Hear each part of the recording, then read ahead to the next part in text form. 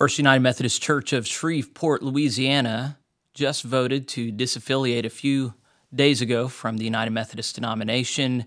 This is emblematic of a lot of things going on in the denomination right now. I thought it'd be useful to talk through some of the particulars of what happened in Louisiana and what that has to do with the rest of the United Methodist connection and other churches walking in their footsteps. So I'll explain a lot of these cultural forces at play, institutional forces at play. Stick with me for a little bit. We're going to look at a lot of resources on the internet. We're going to watch some video and look at some numbers. So hopefully you end this a little bit smarter than you started. We're going to have links to all the stuff we cover in the show notes in case you want to do your own research and learn about the process. So the long and short of it is that they tried to leave. The conference didn't want them to leave. They threw a lot of barriers in the way, and yet they still left, even though there was a very well-funded and organized attempt from outside of and inside the church against them. My name is Jeffrey Rickman. This is Plain Spoken, and on this channel I try and present a conservative, representative viewpoint of how to look at what's going on in the United Methodist denomination. And so if you're a liberal, I hope you find it useful just for understanding those conservative weirdos. If you're a conservative, I hope you find this useful in just establishing who it is you're working with and why it is that many are wanting to leave. So here's the website for First UMC Shreveport. The very first thing you see as you go down is a recorded message from their pastor. Greetings, church. First United Methodist Church of Shreveport has just experienced our April the 16th church conference. A vote has been taken by our professing church membership on whether to remain United Methodist or disaffiliate from the UMC. I hope you attended the church conference, and I hope you voted.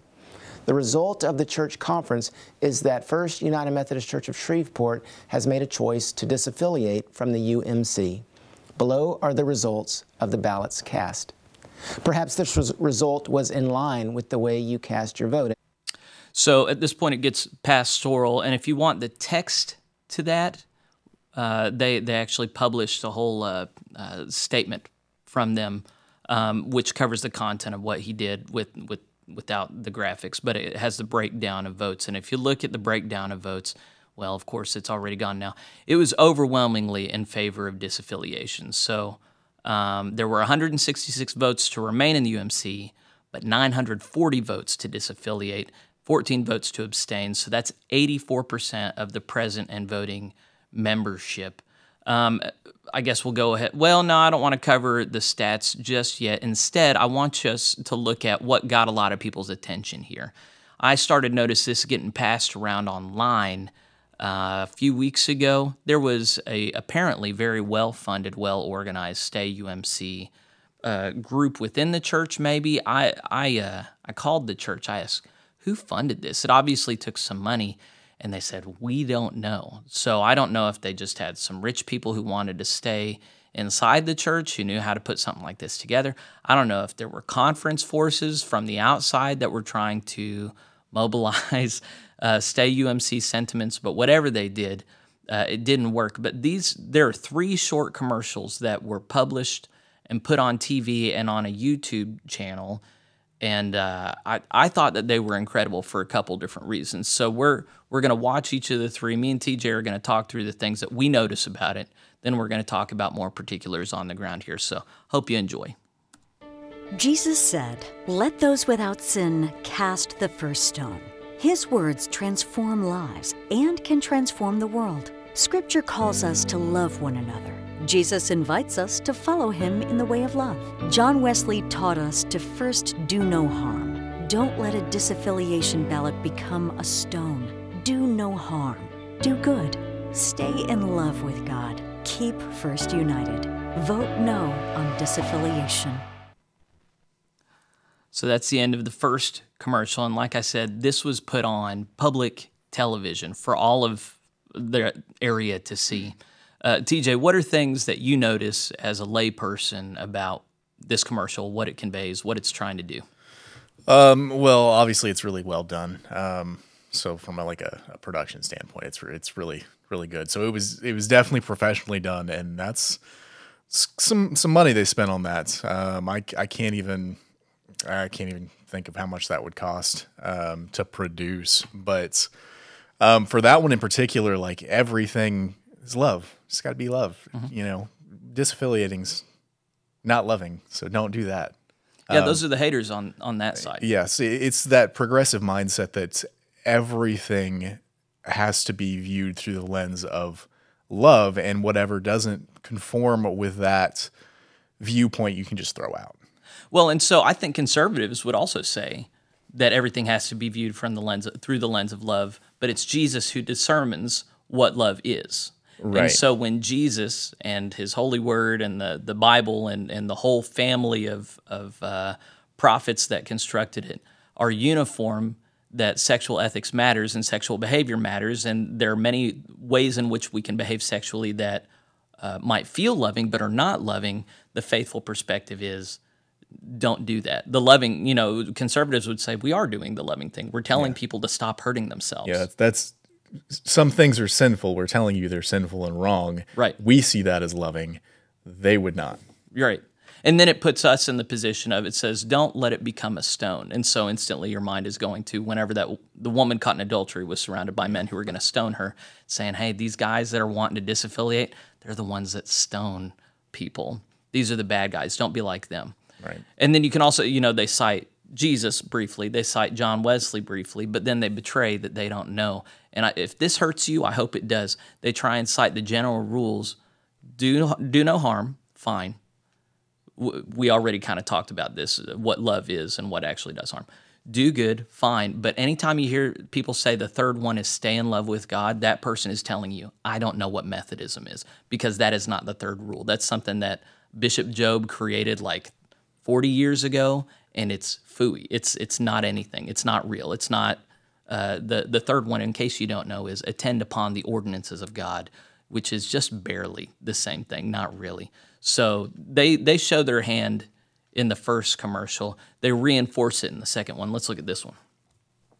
You love your church, and you want First United Methodist Shreveport to have a Isn't that a future. beautiful building? This vote is not It is about an amazing chaos building. and widespread disobedience in the denomination. Don't be distracted. This vote is not about biblical interpretation. Don't be confused. This vote is not about preserving property and assets. Don't be afraid. This vote is about human sexuality. Don't let our church become known as the mean church at the head of Texas Street. Keep First United. Vote no on disaffiliation.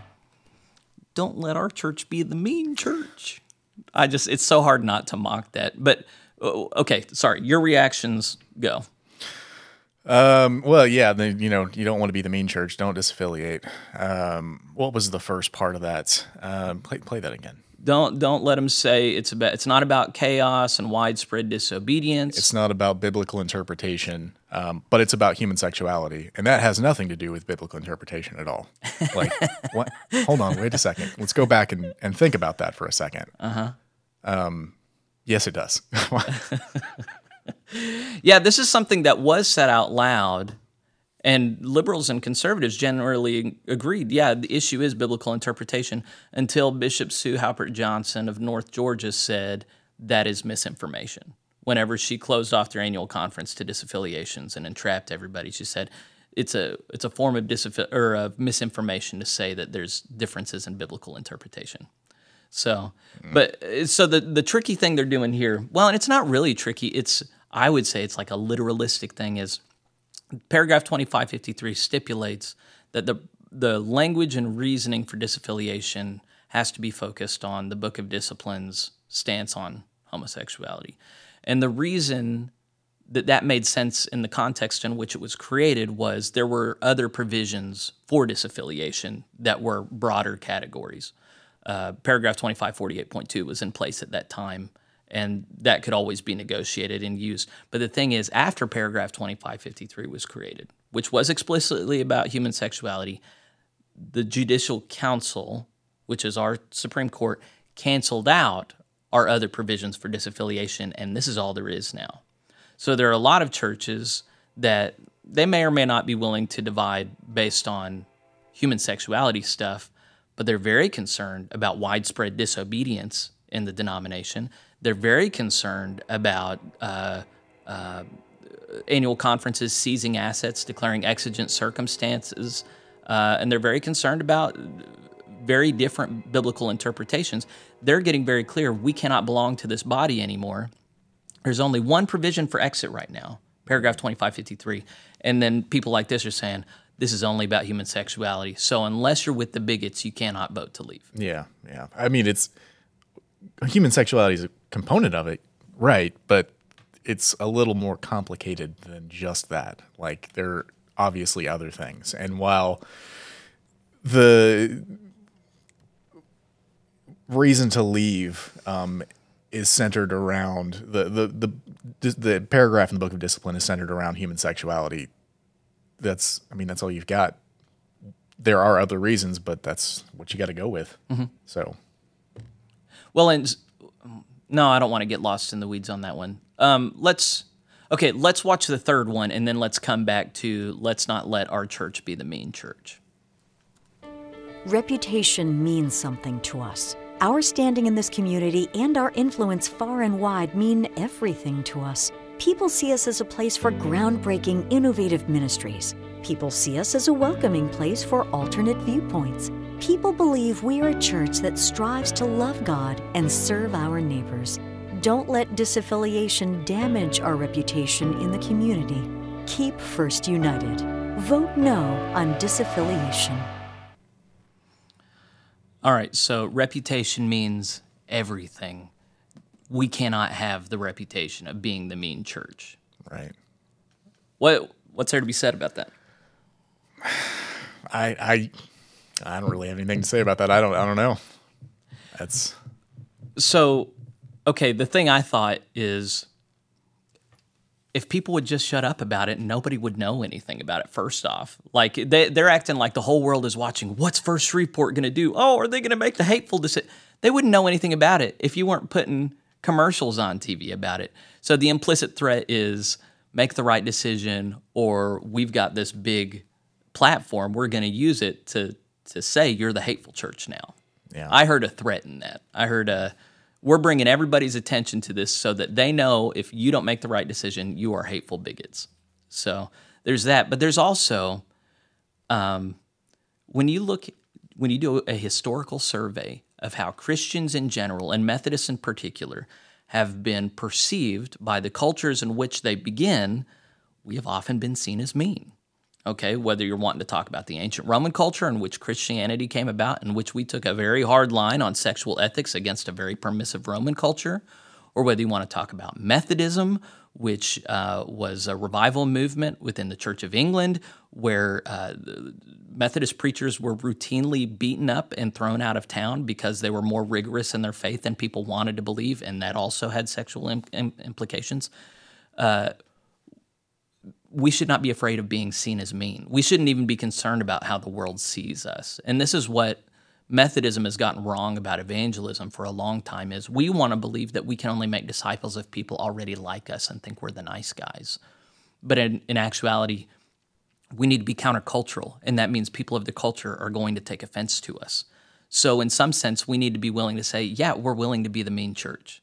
If the culture loves sin and they want us to be permissive of it, then we are willing for them to see us as mean in order to be faithful to Christ. So, there's a book, I meant to grab it, I have it in my office, called Almost Christian by a woman named Kendra Creasy Dean. And she was a United Methodist, and she said, Christians in America have been co-opted by what's called moralistic therapeutic deism. One of the things it believes is that one of the main purposes of faith is to make us nice. And the thing is, Jesus wasn't nice, Peter wasn't nice, Paul wasn't nice, the primary figures in the Bible were not nice. That is a co-opting of this religion of niceness on the Christian faith, which is not really concerned with nice. It's concerned with kindness, but that's not the same. Telling me they didn't kill Jesus because he loved too much? Oh, they're very threatened by him being a very loving, nice guy. Yeah. You got to kill guys. You can't have niceness like that. All he said was nice stuff, and they just murdered him for it, and it was a travesty. I don't know what Bible you're reading, but... Well, okay, so the commercials were well-produced, well-funded. They saturated the TV market. I haven't heard of anyone doing this anywhere. So, I haven't seen a lot of, surprisingly, I haven't seen a lot of Stay UMC commercials. I'm sure there's some out there, but those are probably the first ones that I've seen. I don't know. I got a tweet. Which is weird, because why would you, if only members of the church are allowed to vote, why would you try to involve the community other than try to put pressure on the people in the church because they might think that the community thinks they're mean? Like, right, that doesn't make any sense. Like, who are you? Oh, it makes perfect sense. I mean, I guess it makes sense in that, but it's not a good faith effort at having a rigorous, robust discourse. It's a power play to pressure people into making a decision that they wouldn't otherwise make. It's like we're losing the vote inside. We're losing ground in here. Let's bring in the people from the outside and force these people into our way of thinking. It's just... Yeah. And they lost, and you lost. I hope someone from that's watching this. I just think that's a really nasty way to well, okay, so that's what Stephen, oh heck, I'm forgetting his last name. I'm friends with him on Twitter. Something that has bothered me still. How do you expect those on the other side to feel after you've publicly shamed and bashed them in the community? Do you expect next week they'll just show up as normal? There's no going back from nuclear war. Once you're making commercials like this and airing your dirty laundry out in public, you're not going to have a good, like, even if you win, you've lost, you know? So he writes in a further tweet thread, so before we destroy one another in a very damaging and life-altering way, can't we take a step back and reflect on our actions just for a moment? In an effort to win, some have resorted to destruction. This does not build up the church for the future. I've always maintained that each local church should do what is best for that local church. That may not be what is necessarily best for the institution, but that's okay. But nuclear destruction is a mutual destruction from which the church does not recover. And that's, of course, what I was talking about in my address to annual conference delegates that we put out a couple days ago. There are institutional forces at play that just will not be at peace with letting people go, and that is a mutually assured nuclear destruction option. And that's Shreveport is I think we're probably going to see more of this. Even though it was not effective, I think it's very cathartic to people of the institution to at least air this publicly. They're the hateful ones. The only reason you would want to leave, it doesn't have to do with anything wrong with us. It's because they're evil. He made another post in which he had the vote tallies, 84% of disaffiliation.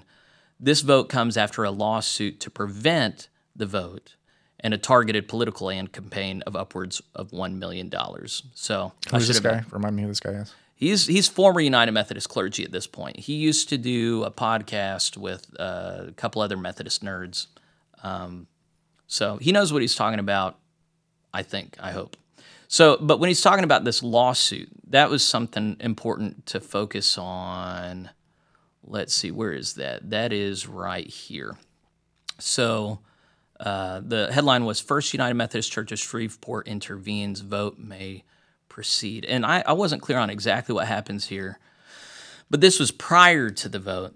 The latest chapter, okay, when was this published? This is March 24th. The latest chapter in the ongoing process of churches disaffiliating from the UMC played out in Baton Rouge on Thursday. 9 United Methodist UMC ministers, 4 of whom live in Caddo Parish, filed suit on March 13th in East Baton Rouge Parish District Court against the conference.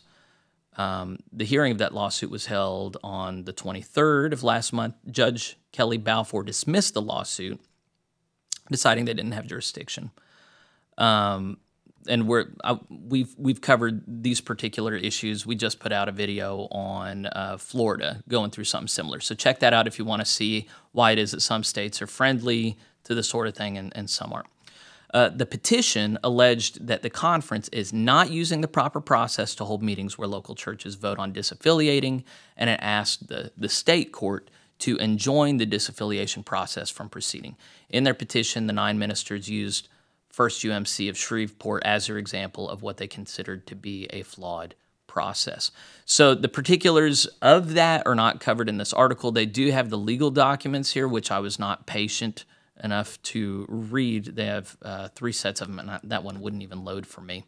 But here's Bishop Dolores J. Williamston. She is the bishop of this area. She's a new bishop. She was placed there a year and a half ago, and it seems that she and her cabinet have behaved in such a way that these churches, these 9 pastors and their churches, saw fit.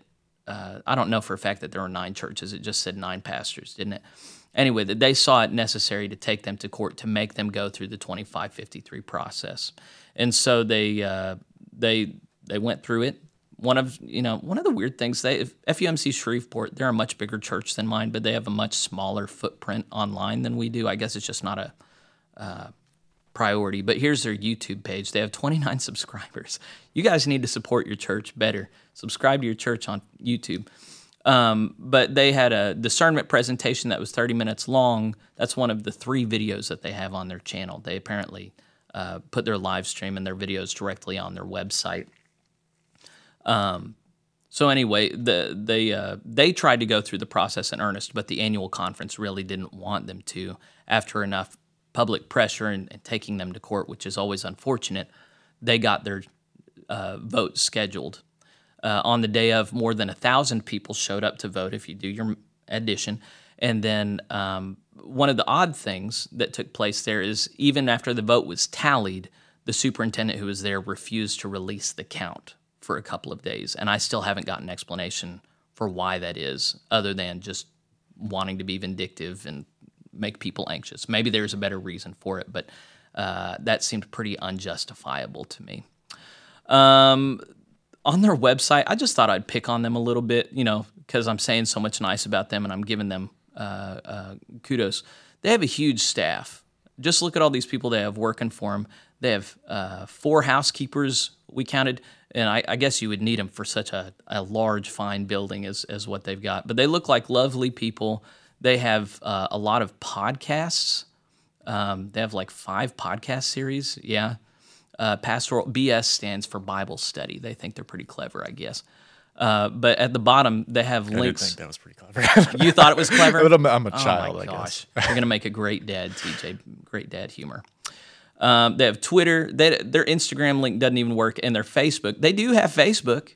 They have a great Facebook. Look at their Facebook here. They have 2.2 thousand likes, 2.5 thousand followers. That's great, They have a lot of great support. It's not linked on your website, guys. And then their Twitter, if you click on it, this account does not exist. So you guys are tweeting to nobody, or I don't know. Anyway, but it seems that they're doing what counts because they've got plenty of support. I didn't read. Okay, so this was the Facebook group that we are pretty sure was the Stay UMC group for this. And they only had 30 people like it and 18 people following. No, like, and then 30 follow. So they never got a lot of traction on Facebook. It seems to me that there wasn't a lot of grassroots support of the Stay UMC group. It seems to me that the big campaign was just big dollars, but that it was not representing a big groundswell of support for the UMC, that was just an artificial intervention. One of the things I forgot to focus on when we were looking at the videos, one said we've got to maintain this reputation of being hospitable to multiple viewpoints, right? And then in the comments, I didn't look at all the comments, but you had a lot of people saying alternate viewpoints. There is only the Word of God. All the other viewpoints are irrelevant. So you had a lot of people in that context who knew with biblical clarity. I didn't go through all the comments, but the ones I did read were largely against the talking points of those commercials. When we're looking at some of just the institutional realities of what's going on in that conference, let's see. I wanted to focus on the conference first, I think. They have an annual budget of around $87 million. It was 92, and then it went down, and then it came back up. A little over $87 million budget. This is their membership stats going back to 2012. These are percentage points. They have been they've been going down for the last few years, 2% in membership every single year. When you look at the conference, this is attendance and worship versus membership. They have more than 102 United Methodist members in the whole conference, and then they're seeing almost 20,000 a week in worship. And you see both of these are generally declining, as it is throughout the entire United Methodist Church in the United States. I don't know that they're declining any faster than anywhere else. Louisiana has 438 churches as of the close of 2021. I'm pretty sure that maybe this is 2022. I don't remember, but it's not going to change that much. 438 churches. And then, okay, this is now pertaining not to the conference, but to First Church Shreveport. Their total budget, I couldn't see how much they pay in apportionments annually, but their total budget has generally been going up the last few years. And in 2021, their budget was $4.5 million. And generally, churches apportionments are usually over 10% of whatever your income is. So I think it'd be safe to assume that they're giving probably $4.5 million to the conference annually, which their budget is $87 million a year. So that's not nothing, but it's not the whole thing by any means. Another relevant thing about that, they paid 100% in apportionments every year. That's 100, 100, 100, 100. So they have been faithful covenant partners. When you look at their attendance and membership, the membership is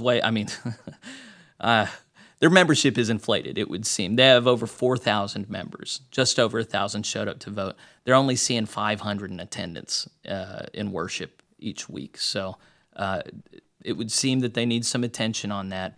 And then here's just it seems like that's most United Methodist churches. They bump those membership numbers up, which we have a video about. We have done it. Yeah, it's hurt us a lot. So yeah, their total spending, total income is around 4.5. They're a big church. They have a big building. They have a big budget. 500 in attendance. I mean, we're seeing 10% of that. So we're not going to cast stones, but we hope that there's a lot of health and life in the future for the church, especially as they start a new covenant relationship now. But just because they've taken the vote does not mean this is over. A lot of annual conferences are now in their sessions trying to withhold congregations that vote to disaffiliate. So I just did a video on that. Some of the points that they use to try and justify withholding, I would say, entrapping local churches after they have taken these votes. It happened to Jonesboro first in Arkansas. It happened to Searcy and Cabot. It apparently happened to one church in Virginia. I don't know as much about that particular circumstance. So anyway, there's a lot to still be anxious about. The funny thing in the case of Shreveport here is they took this vote, and then the pastor is apparently in the armed services, and he has to go away for, I forget, it was 2 weeks or 2 months. But anyway, he's nowhere around after this big decision. But they're gonna go through this, and then they have a special called conference in May, I think I recall. Their senior pastor? Yeah. Okay, well, they've got like 5 others. Yeah, they do have a lot. Yeah, they'll be just fine. So anyway, they're going to appear and hopefully disaffiliate, and it'll all hopefully go fine. But at least if you're looking at the behavior of the conference leading up to that, and even releasing the vote tallies later, it seems like they're not very eager for this church to leave. So we'll keep an eye on any other churches that go through stuff like this. If you're aware of a church that's really having to fight to get out, and an annual conference that does not want to abide by the provisions of paragraph 2553. Remember that the language of paragraph 2553 is that a local church has a right, R-I-G-H-T, a right to disaffiliate.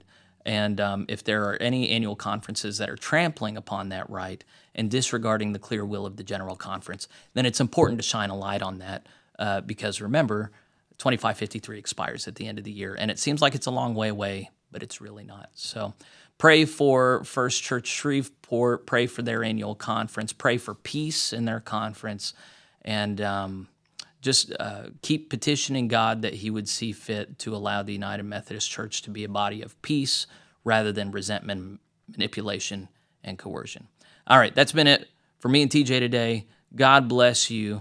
Thank you for all your support of Plain Spoken. We're enjoying this. I hope you are too. Comment, subscribe, like, share, and pray for us too. All right, thanks. See ya.